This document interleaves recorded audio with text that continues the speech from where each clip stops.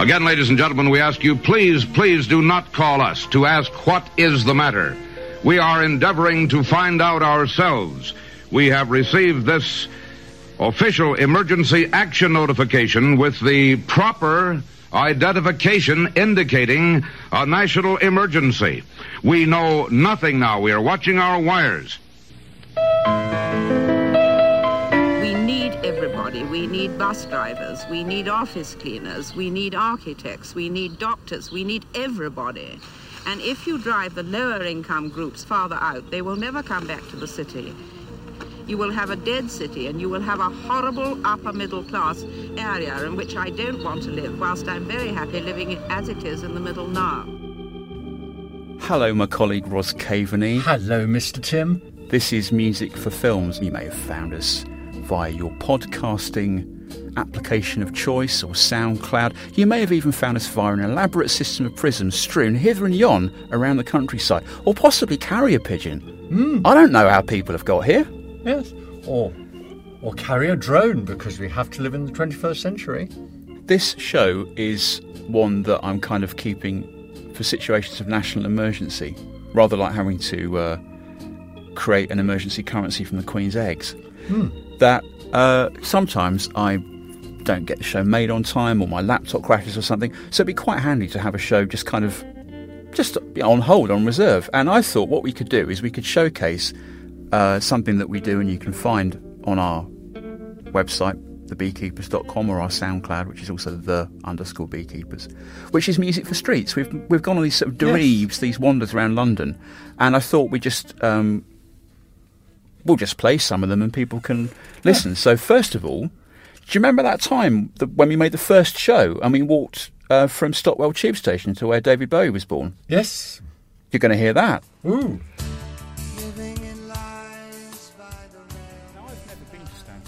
Neither have I. I've probably walked past it and not even thought about it. So I just kind of blithely said, let's make a map of London films and link films to the underground, and let's have Bowie and The Man Who Fell to Earth at Stockwell rather than Brixton, because Attack the Blocks at Brixton. Yeah. Very good film. Very good film. Love a fantastic score as well by Basement Jaxx. Yeah. But when I was doing the Scala map over the summer, I did most of it, so July or August, I had no idea that for the first show we'd be walking down this beautiful little street, looking at these lovely houses. And they've all got like real outside one where they put grey stucco with a crazy paving pattern on it. Gosh, look at that. That's like something out of Kind Hearts and Coronets, isn't it? Yeah. And lace curtains.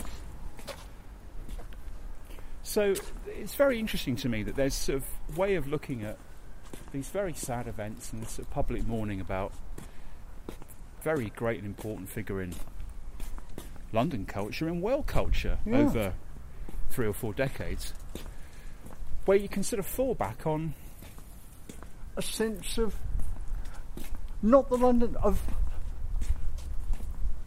the residential bits of London as crucial. I mean, we tend to make a very crude distinction between there's London, there's slums, there's suburbs, there's the posh bits, but then there's just these ordinary streets like Stansfield, where Stansfield Road, where people just live.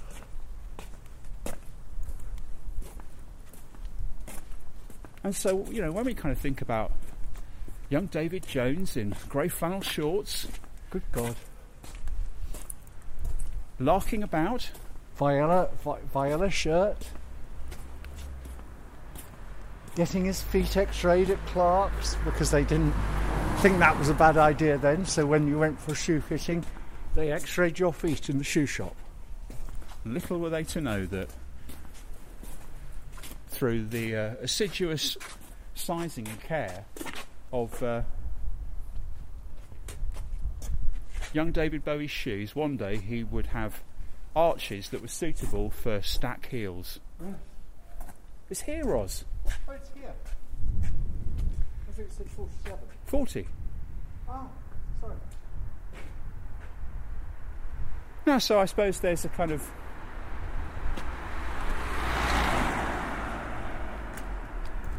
Quite impressive I managed to not be hit by that car. Yeah. That would have made good radio. Yeah. But... So, I mean, so this is... God, he was born there. Yeah. Good Lord. Now, I mean, obviously we've come along here, but it's a residential area, it's somebody's house, it's not a shrine, it's just a normal place. With shutters up. So... And a burglar alarm. The fact that we've put this on the internet, the fact that we're broadcasting this on Resonance FM, we're not inviting the general public to come and pester the, I'm sure, very nice people that own this house. Exactly, because there's a place in Brixton that genuinely is a shrine. It's an arbitrary place.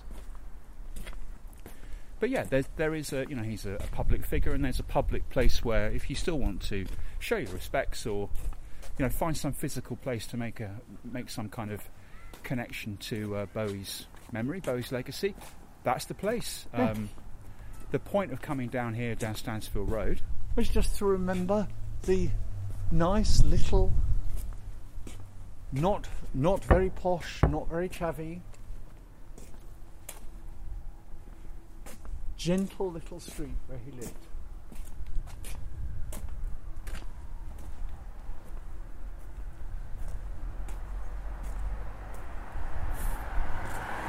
I mean,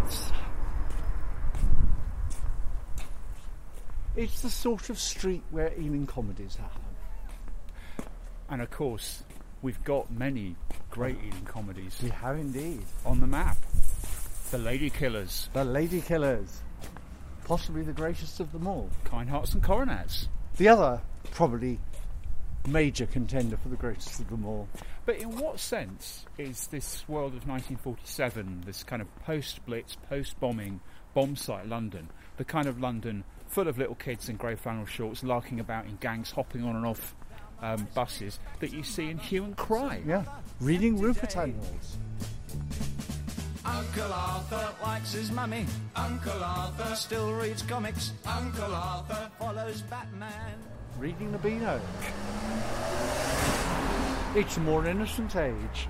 That kind of Dennis and Nasher, Yes. Well, I don't think Nasher happened yet. the pre-Nasher Dennis. Was there ever such a time, Ross Caveney, when Nasher was not part of the Beano canon?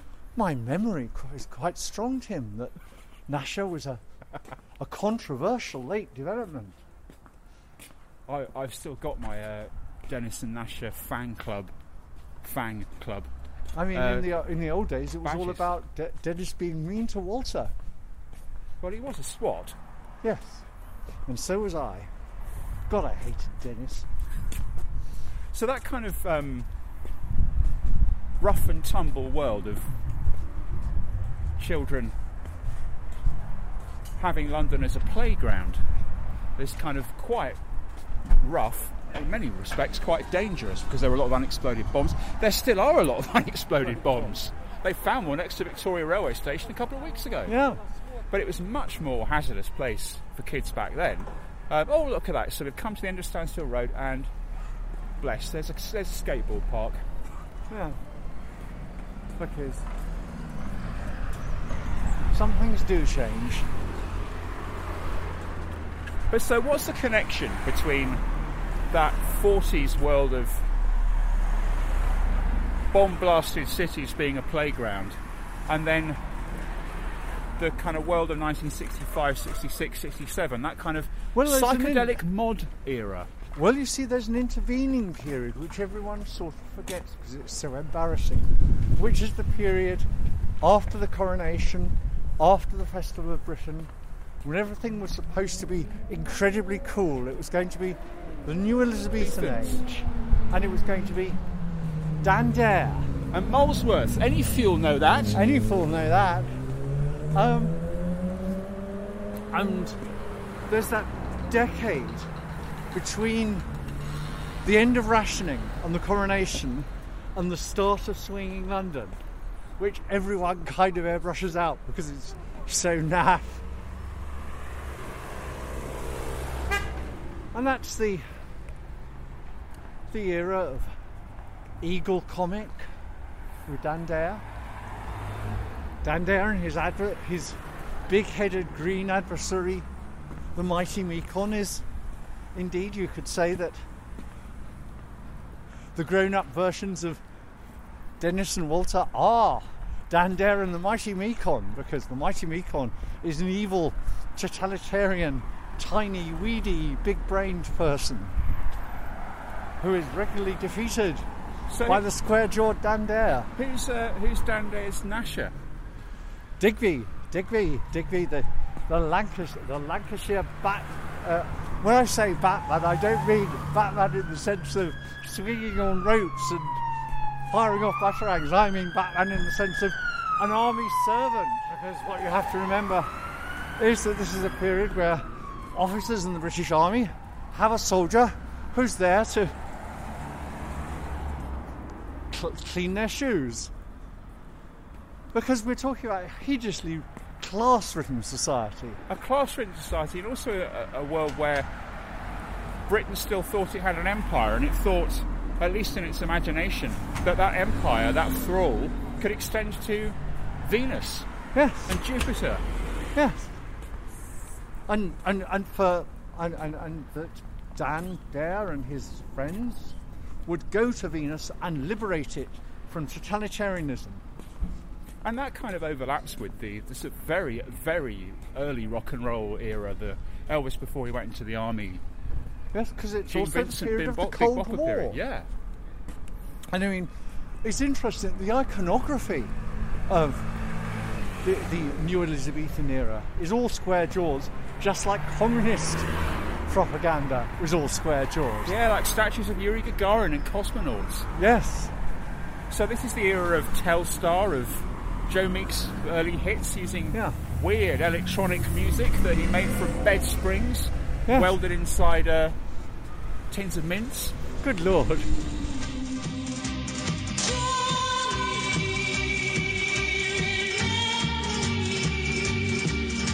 it's hard to believe, I know, but I hear her singing in the sign of the wind. And here is a building of that era, and it's called Blue Star House. What could be more Joe Meek-esque than that? Blue Star. As opposed to Black Star, of course. So, and there's the Brixton Academy. Of blessed memory, but also blessed present. And just to remind us that we are in the 21st century, there's a Nando's. I mean, the reality is, in fact, Dan Dare has not conquered the universe, is that Nando's has conquered the high street. Yeah. It puts me in mind of the theme music to Jerry Anderson's Fireball XL5. Go for it. I wish I was a spaceman, the fastest guy alive. I'd fly you around the universe in Fireball XL5. Way out in space together. Do you remember that time when we were walking around Whitechapel talking about Jack the Ripper, and then you told a story about how you knew a serial killer back in the day? Yes, a story that almost all of my friends get told sooner or later. Well, as I will make a big joke out of the fact that I genuinely knew a serial killer once. Did you know a serial killer, Ross? I knew a serial killer. Can you tell us about... Oh, I'll tell you the story, because it's an instructive story, because I used, when I was back in the 80s, to go swimming, and the Oasis in central London, and after swimming I'd go round the corner to a cafe called Diana's Diner, which was lovely, and I did good breakfasts and did quite good steak pies and did decent coffee for the period. And I used to go there, and I used to hang out there till the Café München was open, and me and my mates would hang out in the Café München, creating modern science fiction and comics, but that's another story. And because I was hanging out and doing my work there, I got to use the proper loo downstairs off the kitchen, the nice loo, because Alf and Diana liked me. They thought I had a tone to the place. So I got to know them quite well. You do add tone to the place, if you don't mind me saying so. That's probably true. One of the many reasons we keep you around. Sorry, I've digressed. But you digress. as you so often do. And Hates the brand, tangential and digressive. But anyway, there was this guy who was the relief dishwasher, and he wasn't a very good dishwasher, but he was a union official, so they kept him on. And it was called Dennis, and you'd say, "Hello, Dennis," and he'd say, "Hello, Ros," and I'd see him around in the West End, in various low hostelries, like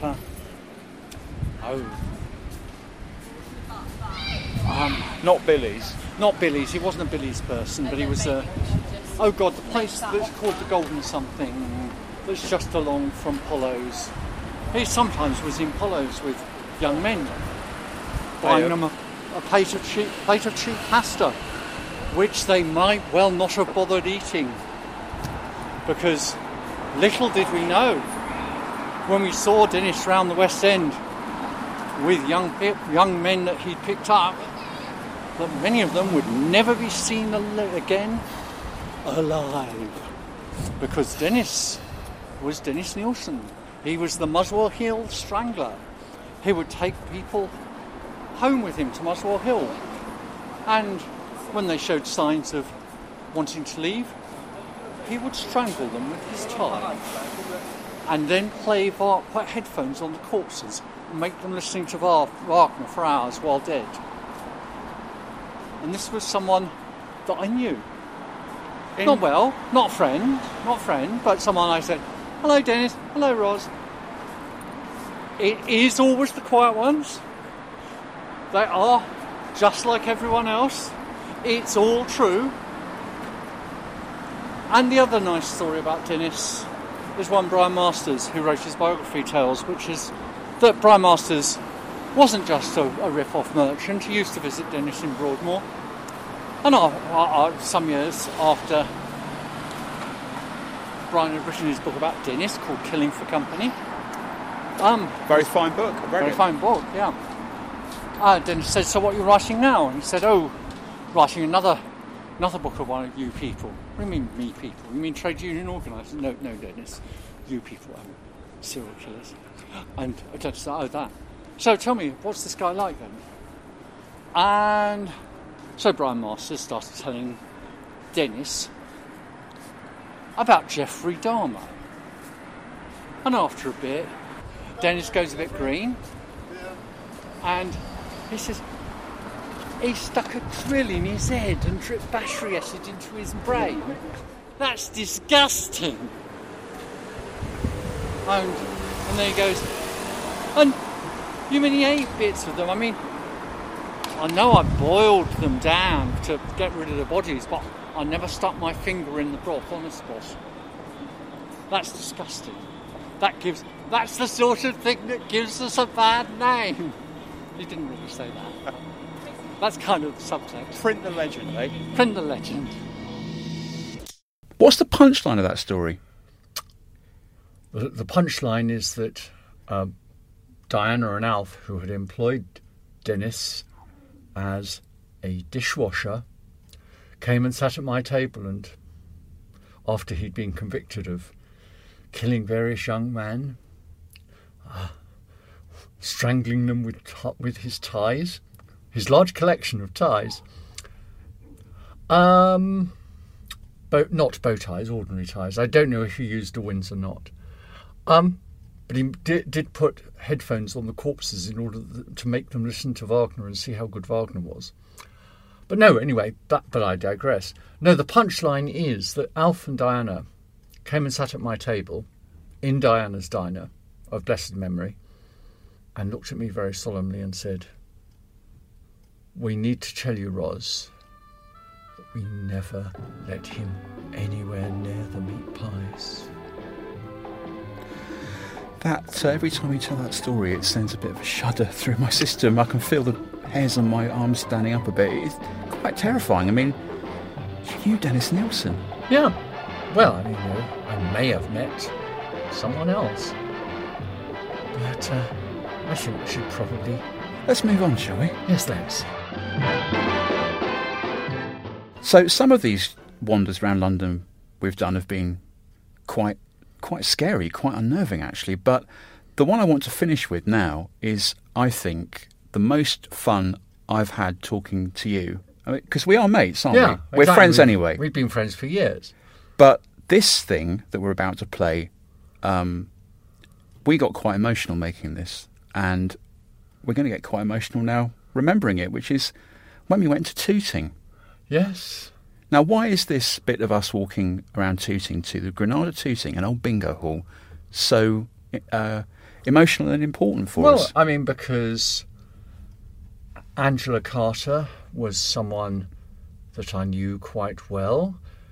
Having had her as one of my role models as a writer and as a person from my teens, because I discovered her when she was still quite a young and new writer. And so she was part of my private pantheon for years. I read all of the books as they came out, liked some of them, liked others of them slightly less, and then I started to bump into her occasionally and talk, and then I was working at her publisher and actually got to know her quite well for a while. And then we became a little bit estranged for a bit, but we patched that up before she died. But she died. And she was a close friend of a couple of other mentor figures of mine who are now all dead. And the Granada Tooting was the cinema where Angela, as a child, learned cinema, which was incredibly important to her. So, yes, it is very emotional.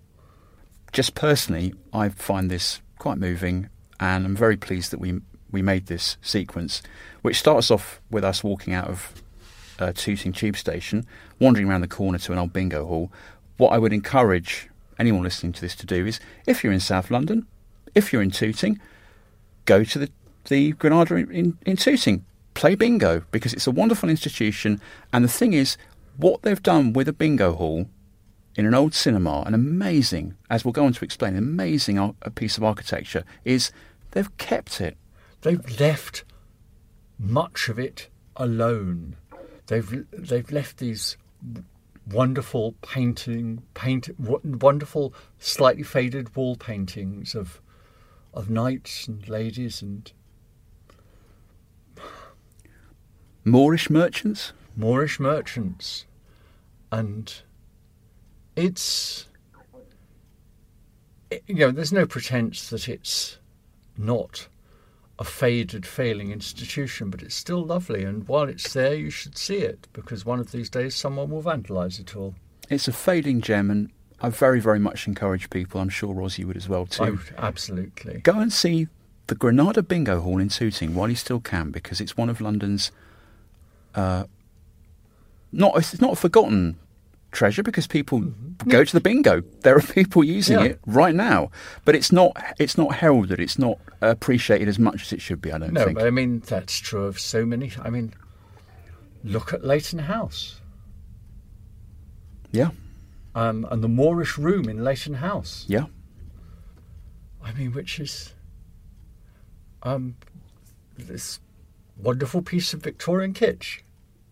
So this is a little sequence from our Company of All show where we talked to Rosemary Hill. What a fantastic guest. What an amazing writer and historian Rosemary Hill is. She's also written a splendid biography of Pugin, the architect who designed the Palace of Westminster. But she came and talked to us about her collection of Angela Carter's poetry. Yeah. But because she's an architectural historian, she gave us this very interesting and useful insight into the history of Granada Tooting. And then you'll hear us on our vision quest, our pilgrimage to Angela Carter's childhood cinema, the Granada in Tooting. Yes. The thing about the Tooting Granada, it was a very particular cinema. There were two which were designed by Komisarevsky, who was the designer who was brought. He was a most extraordinary man. He was married, a Russian exile, married to Peggy Ashcroft at one stage, a kind of amazingly exuberant designer.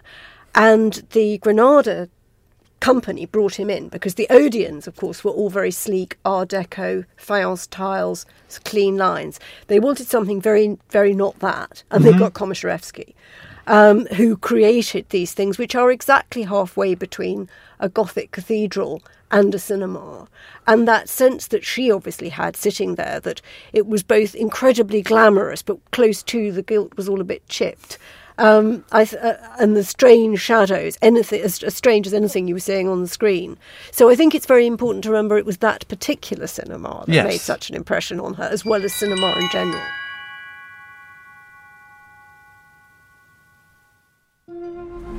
Well, so here we are. Next to a McDonald's is the Granada Bingo Hall, which presumably in the 1940s and 50s, when Angela Carter was little, was the Granada Cinema. Ooh. We can't really get a sense of it from where we're standing. And let's see if we can find people. There is a door. He's getting to reception. And here we have halls. And the amazing ceiling. And spooky distant music.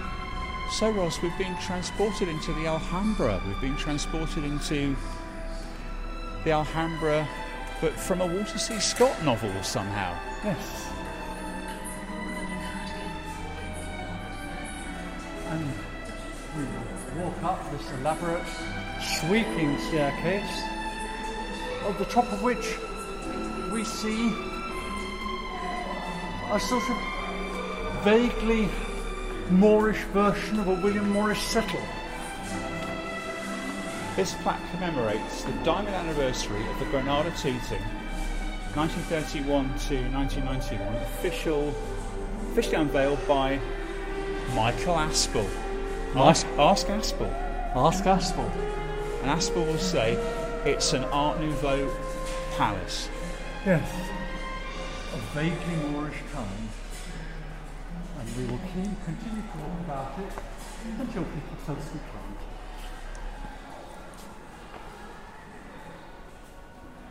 And here we have all sorts of doors and staircases. And now we're up at the circle level.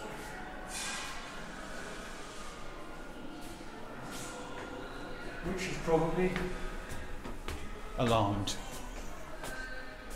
Important, if you're playing bingo in this area any day other than Monday, you are responsible for your touchpad. Right. I've often said it. No, but we can just walk straight in. So, take away all of the bingo hall in Paleolenta. And the plasma screens playing adverts for cardigans and timeshare holidays. And here we have the view Angela would have seen.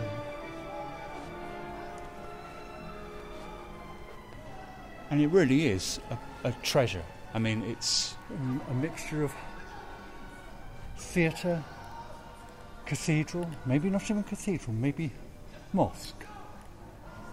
But no, cathedral. Images. So we're by the rake seating here in the Granada. The first thing you're struck by is the smell. It's got that Oxfam smell of upholstery, which is very old. But slightly fragile to the touch. This is the thunk of the authentic, I presume these are the seats from the 1930s. Vaguely religious motifs, which are faded to the point where we can't quite make out what they're supposed to be of. It's quite like a commemorative picture of Edward Victor's tour of Canada or Borneo. Yeah. That you might buy in a cancer research shop. Perhaps for its frame, not for the picture. Yeah.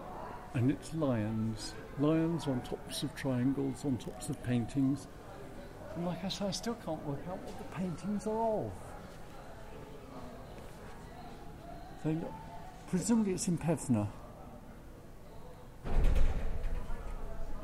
Let's walk down and see if we can work out what those paintings are of.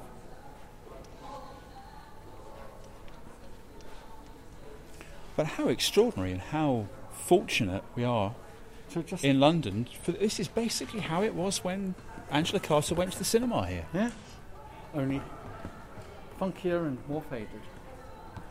Because those colours would have been brighter and fresher. Sorry. I'm doing that thing of worrying about walking down the staircase. And then when we look down over the balcony with this very sturdy red iron rail, there are all these little tables and chairs set out for people to play bingo. And that's part of the reason why this building is still here and pretty much untouched. Is people may,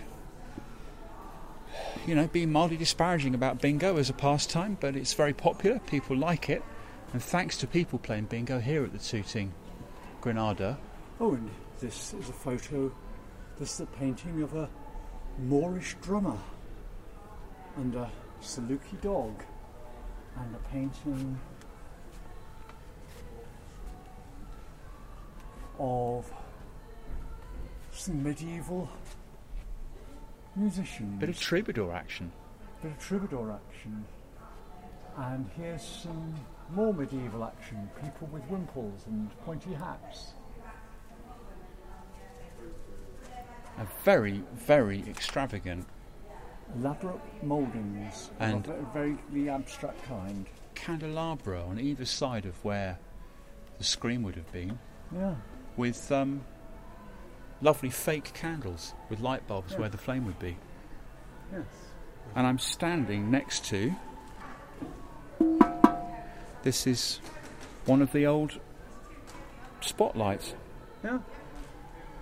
Which now it's just is objet d'art, I assume, and it's kind of left it here. Just left it here because they moved it away, and there are all these little sidelights on the paintings, which probably have never been lit in a decade or two.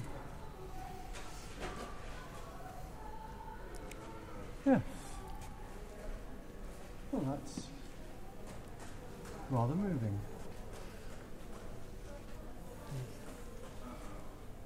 I didn't expect we'd get to find this here so easily.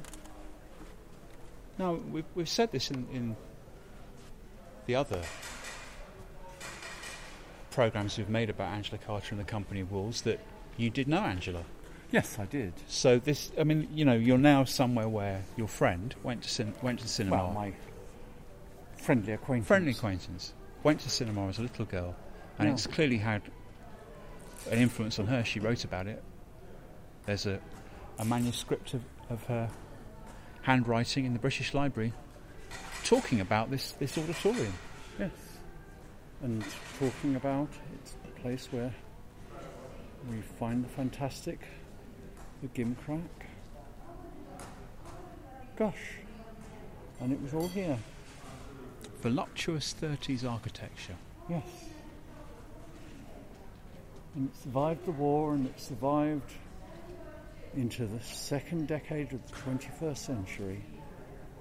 Will it still be here in a decade? Who can say? I very much hope so, and I hope people who listen to this respect and sneak in and look at it, because it is faded magnificence, faded glory. Gosh, I'm coming over all emotional. Yeah, so. I am as well. And come and play bingo, play the slots, because that's what keeps this place lit and warm and lit, sort of, and vaguely gloomy, a cathedral of Mammon.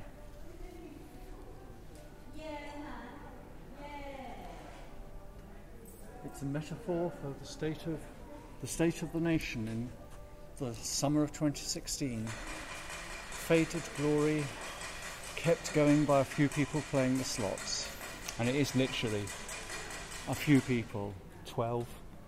The jig is up. And later this year, that will be true of all those echoing halls in the City of London, where the lights and the computers will go out one by one as everything goes to Frankfurt and nobody plays bingo in the city anymore. They'll turn the stock exchange into a bingo hall. Wow, so the metals trading floor Echoing with just the dust. Someone taking a ping pong ball out of a glass box. All the 60s? All the 60s? 66. All the derivatives, 0. All the derivatives, 0 from 0 from 0 equals 0. Count 0. And that will be just before the whole thing is torn down, but not to make affordable housing, to make a car park for Russian oligarchs to put their tanks in. Well, I think that we owe it to the memory of Angela Carter, and we owe it to our dear listeners on Music for Streets and Music for Films to read a bit of Angela Carter's book, The Infernal Design Machines of Dr. Hoffman, which, and this is guesswork, and Angela Carter's not here, so we don't know, but I'm going to guess she had this space in mind. Okay, find the page. When I had enough money, I would go to the opera house. For the inhuman stylisation of opera naturally appealed to me very much. I was especially fond of the Magic Flute. During a certain performance of the Magic Flute one evening in the month of May, as I sat in the gallery, enduring the divine illusion of perfection which Mozart imposed on me and which I poisoned for myself since I could not forget it was false, a curious greenish glitter in the stalls below me caught my eye. I leaned forward. Papageno struck his bells, and at that very moment, as if the bells caused it, I saw the auditorium was full of peacocks in full spread, who very soon began to scream in intolerably raucous voices, utterly drowning the music so that I became instantly bored and irritated. Boredom was my first reaction to incipient delirium. Glancing round me, I saw that everyone in the gallery was wearing a peacock's green skullcap, and behind each spectator stirred an incandescent feather fan. I'm still not sure why I did not instantly clap my hand to my own arse to find out whether I too had become so bedecked. Perhaps I knew the limitations of my sensibility positively forbade such a thing might happen to me, since I admired the formal beauty of peacocks very much. All around me were the beginnings of considerable panic. The peacocks shrieked and fluttered like distracted rainbows, and soon they let down the safety curtain, as the performance could not continue under the circumstances. It was Dr. Hoffman's first disruptive coup. So I went home, disgruntled, balked of my Mozart, and the next morning the barrage began in earnest. Well, there's nothing you or I can say to follow that. No, indeed.